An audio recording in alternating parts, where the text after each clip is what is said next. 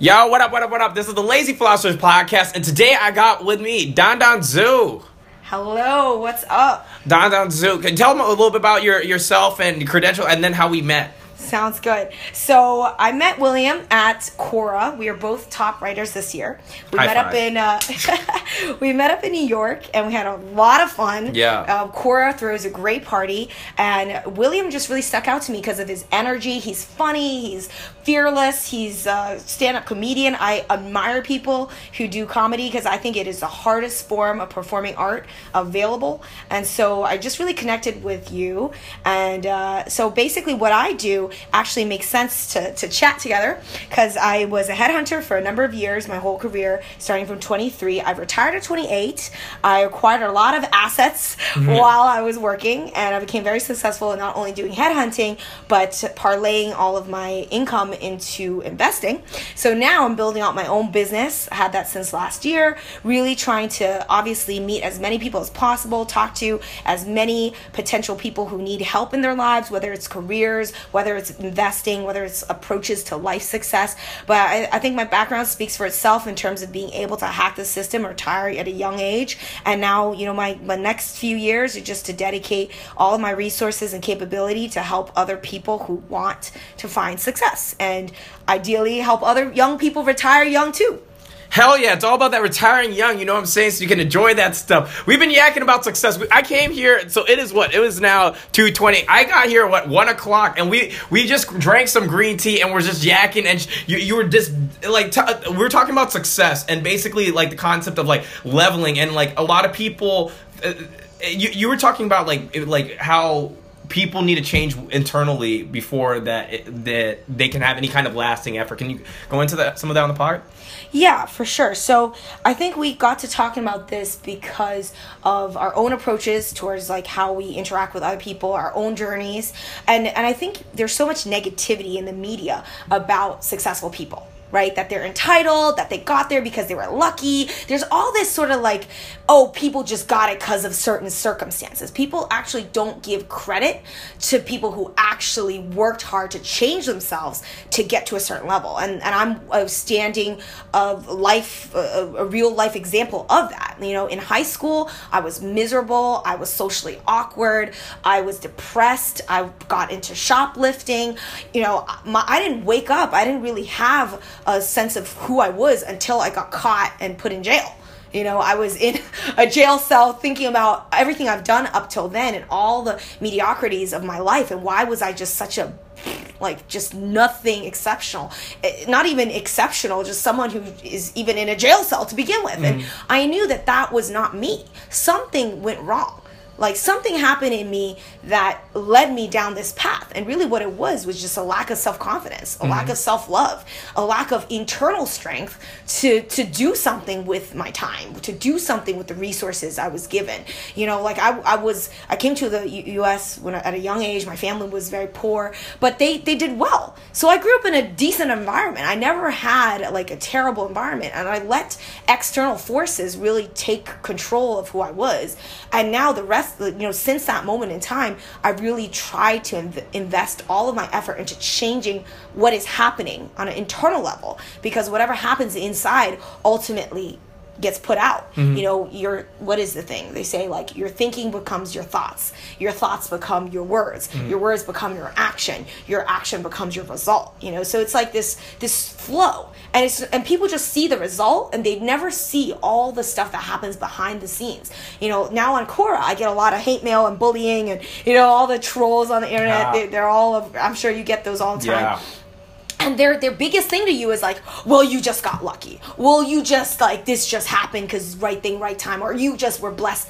I came to America, my family had $40 in their pocket. Holy shit. I grew up eating free lunch. I grew up on people's leftover clothing. I didn't buy decent clothing until college, until I started waitressing, having my own money. I never bought, I didn't grow up like that. And for people to just see the end result and say, well, you have all these houses now, you're rich and successful, it's because you were coming from a point of privilege. I'm in what world is an Asian American woman under 5'2" have privilege in this country? It just made me laugh. And it was a white man saying that to me. So I just think there's so much like negativity right now, especially in the media, especially in all these like wrong. That's why I love the fact that your podcast is here to really set the record straight. It's like, what mentalities actually help you get successful? It's not what's going on right now on YouTube, on, you know, all these channels where you hear people complaining about the upper class. That's not what's going to get you there. Nah, dude, this victim Olympics that we have where everybody's like, oh man, like I'm the most victimized by society, you know?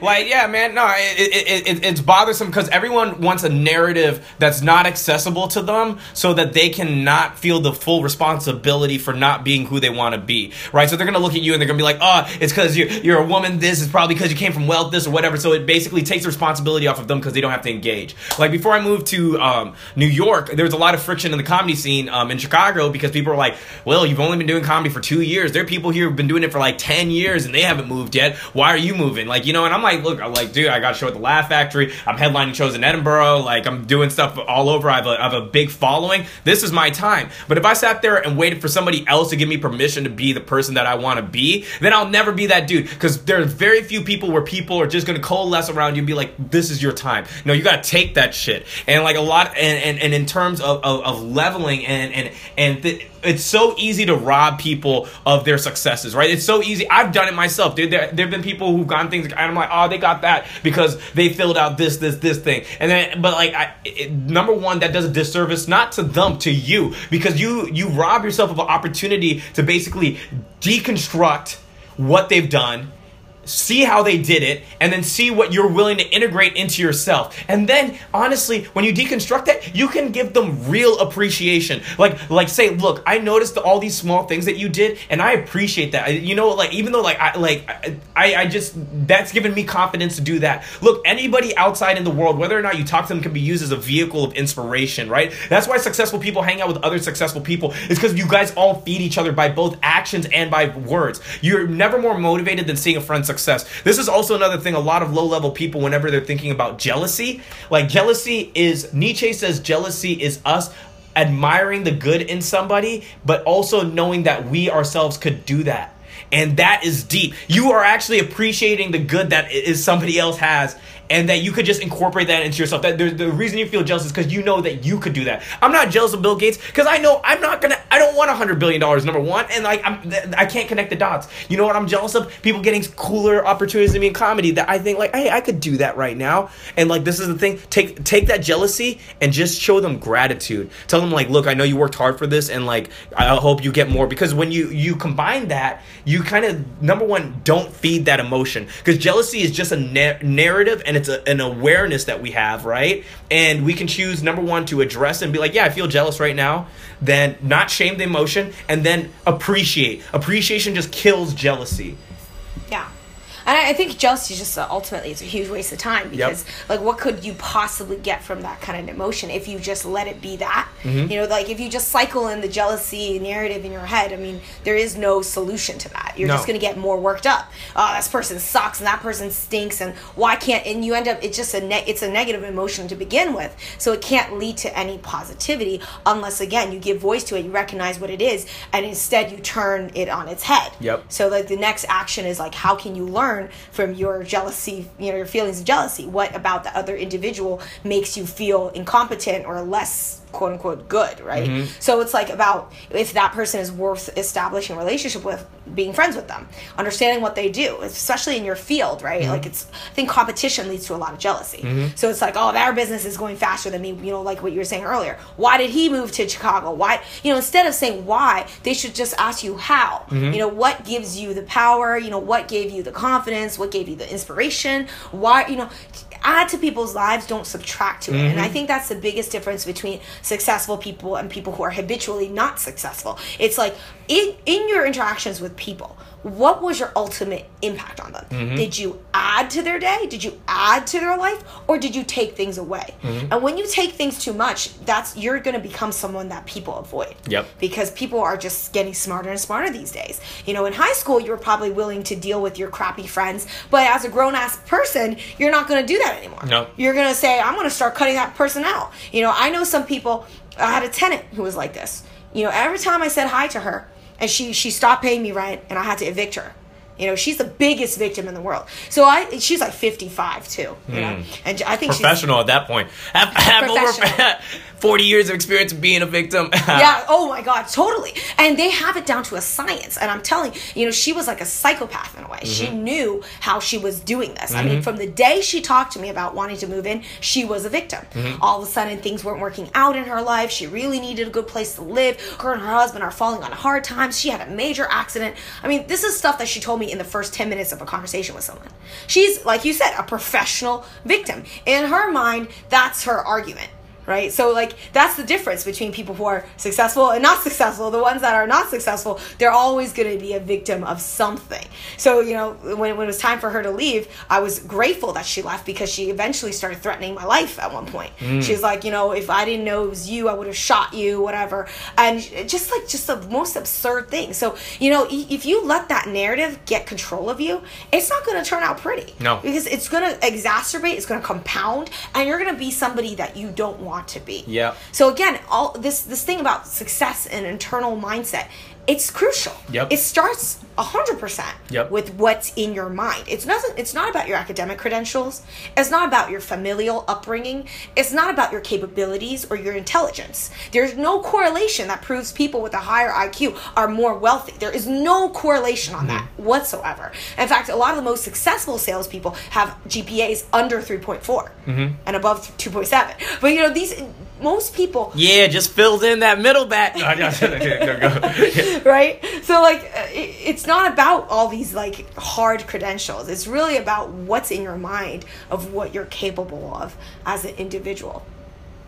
Yeah, it's about what you're capable of as an individual, and part of that is you kind of will undersell your. So I want to get your opinion on this. So you're a real proponent of long-term thinking, right? Where I kind of have, like, when I talked about this in my TED Talk, I kind of have stopped doing long-term plans in a sense like this because I think that a lot of times you undersell yourself, and that if you commit to a sequence of like. What I call character-based thinking, like, so like for stand-up, for a year I performed every day. I performed 3 to 5 times a night, and I did everything that someone who's trying to be a famous stand-up comedian would do. I would just methodically go through that system, and I would have that character-based thing. And what ended up happening was I had a lot of things happen in my stand-up career that I would have never ever in my wildest dreams thought would have happened. If I had made a plan, I would have sold myself so short. So I think sometimes even when you're in a lower state, it might even be dangerous to plan because you're going to be like, oh yeah, well this is all I can do. When you're like, dude, literally it's limitless.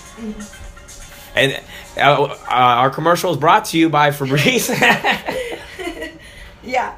No, long-term thinking, I get your point. Like, what if you shoot too low, right? Like, what if you say, oh, I'm only good enough to get, like, X, Y, and Z, right? So I'm more of a proponent of, like, vision-based thinking and, like, saying things before it actually happens. So I'm totally with you there, is that, like, you should not be shooting for hitting your goal. You should always, I think it's good to have, like, a roadmap of a general idea of where you want to be, right? Yeah. Like, you generally know you want to be international by X year. Yeah. Or, like, you generally know that you want to start accepting speaking engagements. Now, whether that happens today or like 3 years from now, I think that's where the gray area is always going to be, like, within your realm of possibility, right? Like, you should, if that is a goal that you have, what is to say you can't do that today? Why do you have to wait 3 years? So that's what I think is the difference between limiting yourself and not limiting yourself. It's like you have a general idea of where you want to go, what's acceptable to you or not in terms of what it does for your brand. So for instance, my example of long-term thinking is that I know Don Global, my company, is going to be a serious brand when it comes to being a top leader within career coaching and headhunting. I know that. That's what I'm in here for. I'm creating this business to be sustainable and to be well recognized and respected. That's my goal. So if you at some point offer me a chance to write about myself in a book that you have that also has a bunch of other random people who are looking, recently I had a book company contact me to, we want to write a chapter on you, and we're going to put you in this book with other successful people, and then you get to talk about yourself, pay us this fee for marketing purposes. Now, that to me is a bad deal. Not even if they paid me, that would be a bad deal. Because you're devaluing the level of your brand by associating yourself with 20 randos. I don't want to be with 20 randos. I want to be with Oprah. I want to be with Tony Robbins. I want to be with like Tim Ferriss, like these big names. I want to be at that level. If I don't see that level, I'm not going to be engaged with it. So that's an example of long-term thinking. It could work for you and against you, and it applies to action and inaction. I love that, because then like I have a big thing about like in the character-based thinking is that you have values, right? And one of your values is your brand. That's, and like I think for a lot of entrepreneurs, a lot of people who want to take things to the next level, your brand is so important. And it's kind of one of the reasons why we were talking about earlier, like that's why I don't want to kind of do dating coaching anymore. It's just because like I just don't want to be in that nexus. Like, you know what I'm saying? There's a lot of things that, like, even though it can be instrumental in other people's lives, I just don't want to necessarily have that attached to my brand at this time of my life, you know? But I agree with the fact that, like, I like the fact that you said vision-based thinking, because I do think that we have a vision, and I think a lot of times whenever I'm talking with people about their dreams, they want to do everything at once because they have all these ideas about what they want to eventually be, yet they don't understand that you don't have to do all these things at once. Become successful at one thing, and then everything else you do has value. Like look at Donald Glover. Do you know who Donald Glover is? Mm-hmm. Yeah. So he was a great writer and then comedian, and then people assumed that he had value. Then he was able to leverage that into rap, right? And then he's able to get all these other opportunities because people want to work with him because they've already established that he's valuable as a person. So other ventures that he takes creatively are also looked at as being valuable. Yeah. I think that's where long-term thinking is going to help you, because you know what direction you're headed. Mm-hmm. And if you don't know where you're headed, that's really where you have to seriously sit down and introspect and think about what you're doing. Kind of like what we were talking about earlier, right? It's like sometimes just people, I see a lot of times in my coaching practice, people do things for the sake of doing things. And that is not vision-based. That is experiential,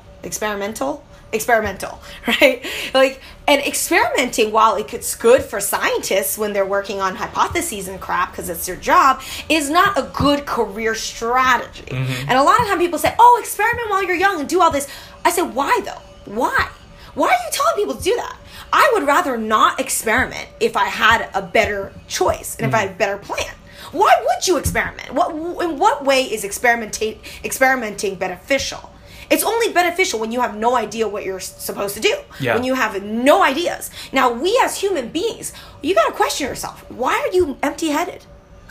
Like, you know, if you're 25 years old and you're experimenting around with your career, what's wrong with you?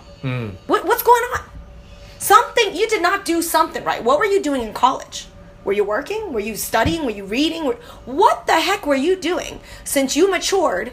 And arguably, I started maturing, I think, when I was 15, when I got locked up in that jail cell. Mm-hmm. I woke the hell up. You know, what in the world were you doing that would lead? I can get it if you're 21 and you're confused and you want to experiment. I get that. And you never had a job, your parents were super, super, super conservative, didn't expose you to careers. I get that. Yeah, but grew up in ISIS and shit. Yeah, right? You grew up in a very, you were in a cult. Yeah. I get that. All right, maybe it's time for you to experiment. But for most people, that's not where you're coming from. You know, you've worked some part-time jobs, you've done some service-based work, you've gone to some internships. What's going on in your head right now? And the reality is, most people are not thinking. Just period. They're just living. They're not thinking. They're just living. So they're going to work every day. They're coming home and watching TV. Then they're going to work every day, coming home and watch TV. Then on Fridays and Thursdays, they go hang out with their friends. They add a little, instead of watching TV, they go hang out with their friends. And then on weekends, they might do stuff with family. And then you got the holidays coming up. So people live an unexamined life for the most part. The majority of people do so. Therefore, there is just less successful people around. So when people do become successful, people who are not living an examined life are so surprised and jealous and confused, and they feel left out because they did not do any of the thinking required to change yourself to be anything more than just an unexamined life liver. Right? So that turns to hate, that turns to negativity, because it's inconceivable. How did you get successful? It must be something wrong, because I didn't get successful. So what did you do differently? You must have cheated. That's the idea.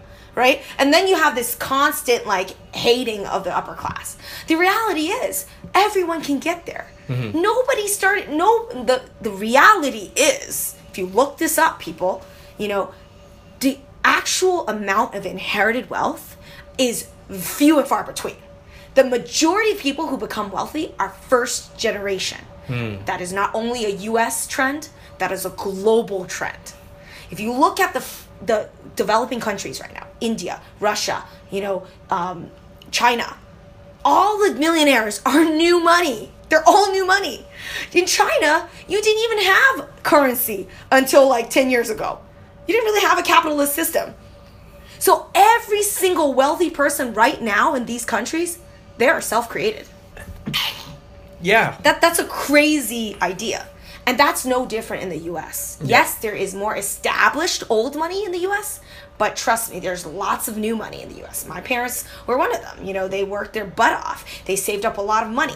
You know, arguably now they didn't make some smart money choices, but they did work themselves up to a point where they did become, you know, at least middle upper class, right? And I myself, I'm in the 1% right now. Like, I came out from, again, like I told you earlier, eating the free food, you know, living off of donations, of clothing. I didn't go to any vacations. We didn't go to Disney World at all until we were 15, old enough that our family started finally having some money.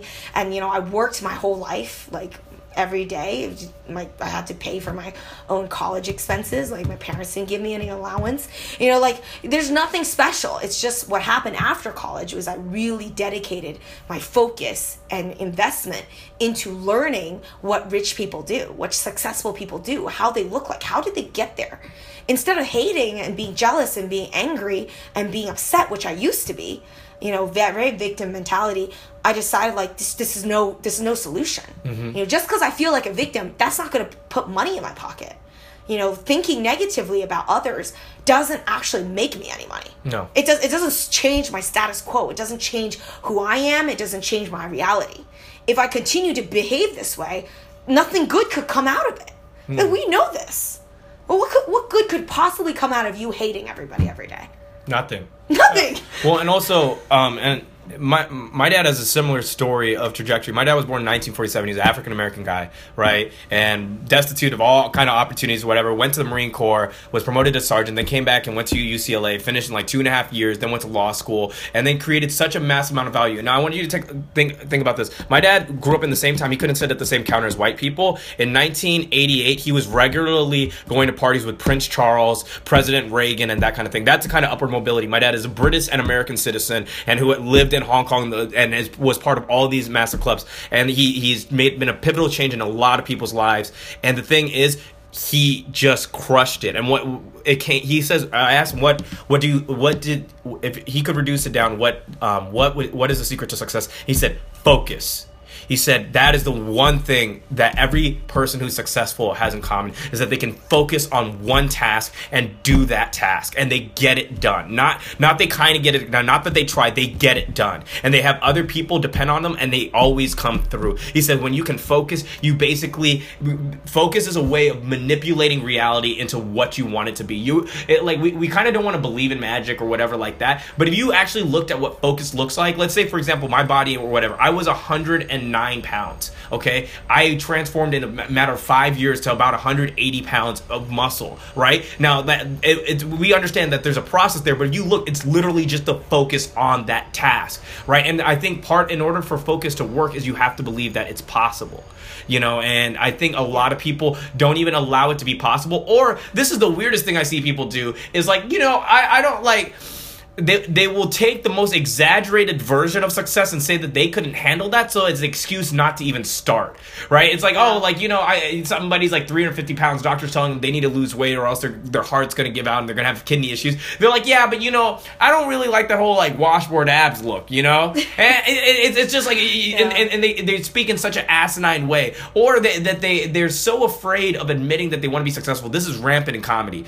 It's where they're so afraid of saying that I want to be famous, I want want to do well, I want to be successful, that they will like say, I'm never going to do that, right? And I'm never going to be successful. None of us are ever going to be successful because they're too afraid to have other people judge them about wanting to be successful. See, this is the thing, is ambition is looked at with suspicion. I'm a big Nietzschean, and he says there's master morality and there's slave morality. All right, and master morality values like cunning, like courageousness, like the gumption, go-getterness, and slave morality, which originated in kind of like this the Christian ethic, where it was like, oh, feel sad for me, patience, wait for your time, other people will see you. Like that doesn't work. That's going to keep you in the same spot. That morality was constructed to keep you at a victim-based level. One of the things that I think that one of the hardest parts about being black in America is that there's the narrative that society fucking hates you. All right? Yeah. And this is the thing is, you know what? There are people who hate you, but you know what's worse than that is thinking and buying into a narrative that entire society wants you to fail. All right? But this has to do with your point of view. There are tons of organizations out there to help black people, all right? There's tons of malicious organizations that aren't, right? But the thing is, you can choose what you focus on, and I think your point of view is the most important thing, right? Your point of view is even deeper than your philosophy because it shows you what you're even looking at. And if someone with a bad point of view corrupts reality so that will constantly just be bad, like I can't, filled with things like, oh, this is why they did that. Oh, they clicked their person next to them because I'm black. It's not because I'm a man or something like that. Everything is in this victim train of thought, and that gets addictive. This is the thing is, who you are addicted to who you are, all right? That your identity is a series of habits, and that your thoughts, you're addicted to thinking the same fucking thoughts that you have. So when you're going through this whole like, oh, like I don't know, you need to change. You need to, number one, get not addicted to who you are, because who you are is basically the person that you're unhappy with, right? And you need to get addicted to being somebody who is better, right? And you do that through a series of habits. Those series of habits will change you on a biological and physiological level. People don't work out. They don't understand why working out matters. It doesn't work. Girls don't care that much about having a nice body. You know what ends up happening as a guy when you're working out? You release more testosterone. Testosterone actually helps you make better decisions. It helps your mood. It helps with all these other things. You feel better. When you feel better, you're more inclined to make better decisions because that's what you feel like doing. And you're less likely to do other things. And then you also get intrinsic self-respect. So your entire self-image increases. Your self-image doesn't actually have to do with how the outside world perceives you. It has to do with how much you respect yourself by living up to those series of values that you have set for yourself. Yeah. And your point is really like, what lenses are you using to not only view yourself but also others? Yep. And that lens is really important in your quality of life and your potential for success. Yep. So if you follow the idea that rich people suck and that money is evil and that capitalism is the worst. It is. No, I'm just tell me how rich you're going to get with that, right? How wealthy can you possibly be when you hate everything there is to be about being happy and successful and wealthy in life? Exactly. Now, plenty of people will tell me, oh, wealth isn't everything. Show me one happy person that's not wealthy. Show me one happy person that doesn't have tomorrow paid for. Show me one. I don't know any. I'm very happy. I'm the happiest person I know. And I'm the wealthiest person of my age group. Yeah. I love my wealth. Being rich is awesome. And I knew that going into it. Yeah. I knew that going into working. I knew that working hard, earning good money, being smart about what you're doing with your money, the ultimate result is that you have tomorrow paid for. Yep. You can live comfortably today because tomorrow is taken care of. That was my lens. And my family, thankfully, didn't have any of as much of crazy ideas and horrible thinking that they have on a variety of issues.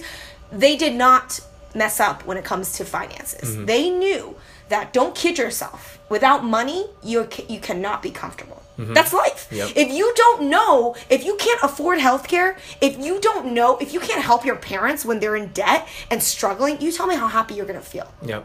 I know I'm going to feel miserable. I'm going to feel like a loser. I'm going to feel like a horrible child if I can't take care of my parents in the way that I can. So I knew that independent wealth is the secret to my happiness. With that lens, everything fell into place, and what I dreamed became reality.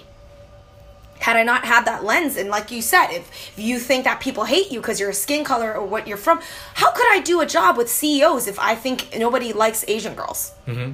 You can't do a job when every day you're talking to white males all day if you think that everyone thinks you're less than them. Mm-hmm. So your lens of how you see yourself is directly translatable to the degree of success you can have, not only in your job, but in your finances and in your happiness. Exactly. You know, when you walk into a street and you know that it's a blank slate, everyone you talk to, you have a control of how they're going to perceive you. Mm-hmm. Not that, they're going to take one look at you and hate you. If that's how you look at life, it's got to suck walking out every single minute of the day. Yeah, and also, there will be people who hate you off the back.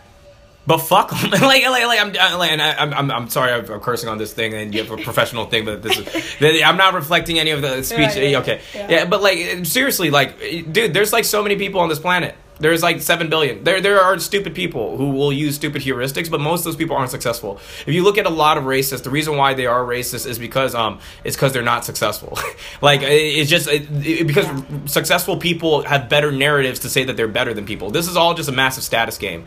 And about the thing about I look at wealth as like a time machine. Basically, just things can happen faster for you. You can prolong experiences longer for you. You can basically stretch and do with time whatever you want. And there's less frictions upon your reality. There's just generally more possible, and it's easier to cultivate momentum. I have this joke that I'm working on about I think protesting's stupid. I just do. I think protesting's stupid because I've never seen a rich white guy go to jail for changing a law. I've never seen the Koch brothers go, oh man, they sick a dog on him or anything like that. That's why I feel like we would have all got our civil rights a lot faster if Martin Luther King sold tickets to his I Have a Dream speech. And we definitely would have made, or if it wasn't enough money from that, he definitely would have made enough money live streaming his assassination. All right. Oh God, yeah. No. We're gonna edit that out. No. But it's basically that kind of the thing is that if you control wealth, you can basically control more of the money is the points in which this game is played, right? And the more of it you can acquire, the more you can influence reality to make it what you want. Yeah. But I think a lot of people hate the system, and I appreciate the idealism that lies behind protesting, but like you said, that's great that these things happen. It's a vote of confidence, but ultimately, what's the result? What's the result of that behavior? And you can't attribute it to that. You can attribute it to other things. So, as great as Martin Luther King is, he's a symbol of that time period and what was going on. But ultimately, he didn't change the course of history. He influenced it. He was an important person from an ideological standpoint, and so was Rosa Parks. And so, everybody, they had a role to play. But ultimately, everything was happening behind the scenes. It was a system that had to evolve because of the way business and the workplace and technology and cultural norms were evolving. Yeah. So is it truly them, or is it just that cultural norms were changing at a pace that they're going to change at? Yep. So in every decade you have beacons of light and you have people, but ultimately they're not the ones changing it. They're just a reaction and a mirroring of the actual need from a larger macroeconomic and macro scale phenomenon. Yeah. So they just happen to be available at that moment in time, and they happen to be the one that, and there's plenty of people who died without us knowing their names. Now, did they play any less of a role? Absolutely not. But in the reality of how many people can, there's only so many names that you and I can remember from every decade. So there's going to be those standout people that just so happened to get that extra claim to fame. But in reality, it was a collective effort. Yeah. And people are looking at a result and attributing it to certain factors that may not really have been the real impact. Thurgood Marshall did so much, and people don't know who he is, and he basically went through and he just did the legislation part, which set up the framework and understanding. But this is the thing, is a lot of time with the back end stuff is a lot of people don't see what goes in on the back end. We get, and this was kind of a lot of this rhetoric, like Tony Robbins talks about, people celebrate you in public for what you've done in private, and I think a lot of times in life, success is quiet. It is slow building and it's momentum. But I want to thank you so much for coming on the podcast. Plug all your stuff. Absolutely. So guys, if you want to follow my career coaching, we have plenty of free resources on dandanglobal.com. So that's DAN global.com. I'm always looking for sharp, motivated individuals who want to do what I do, headhunting. It's a fantastic career. Obviously, I made a killing off of it, and it was my first cornerstone to success in terms of wealth building. So I would highly recommend, if you're interested, check out my podcast, DG Recruit, as well as Don Global's podcast, Daily Don, and you can download that on Stitcher, iTunes, on SoundCloud, on Libsyn, and just tune in and you can learn a lot about the hacks that I've taught all of my coaching clients when it comes to career success, life success, and also job search. Obviously, careers is a big step for how many people get their start in success, and that certainly was mine. I'm happy to do private coaching as well. We'll be releasing our webinar program soon. Dope, guys. Go check all that out. I'll be linking it down below. And also, guys, like, follow, share, subscribe. As always, follow me on Twitter because I need it. Also, I'm building on my Instagram, so go check that out. And check out my YouTube, guys. I'm getting ready to start posting there again. So anyway, guys, as always, Godspeed and good night.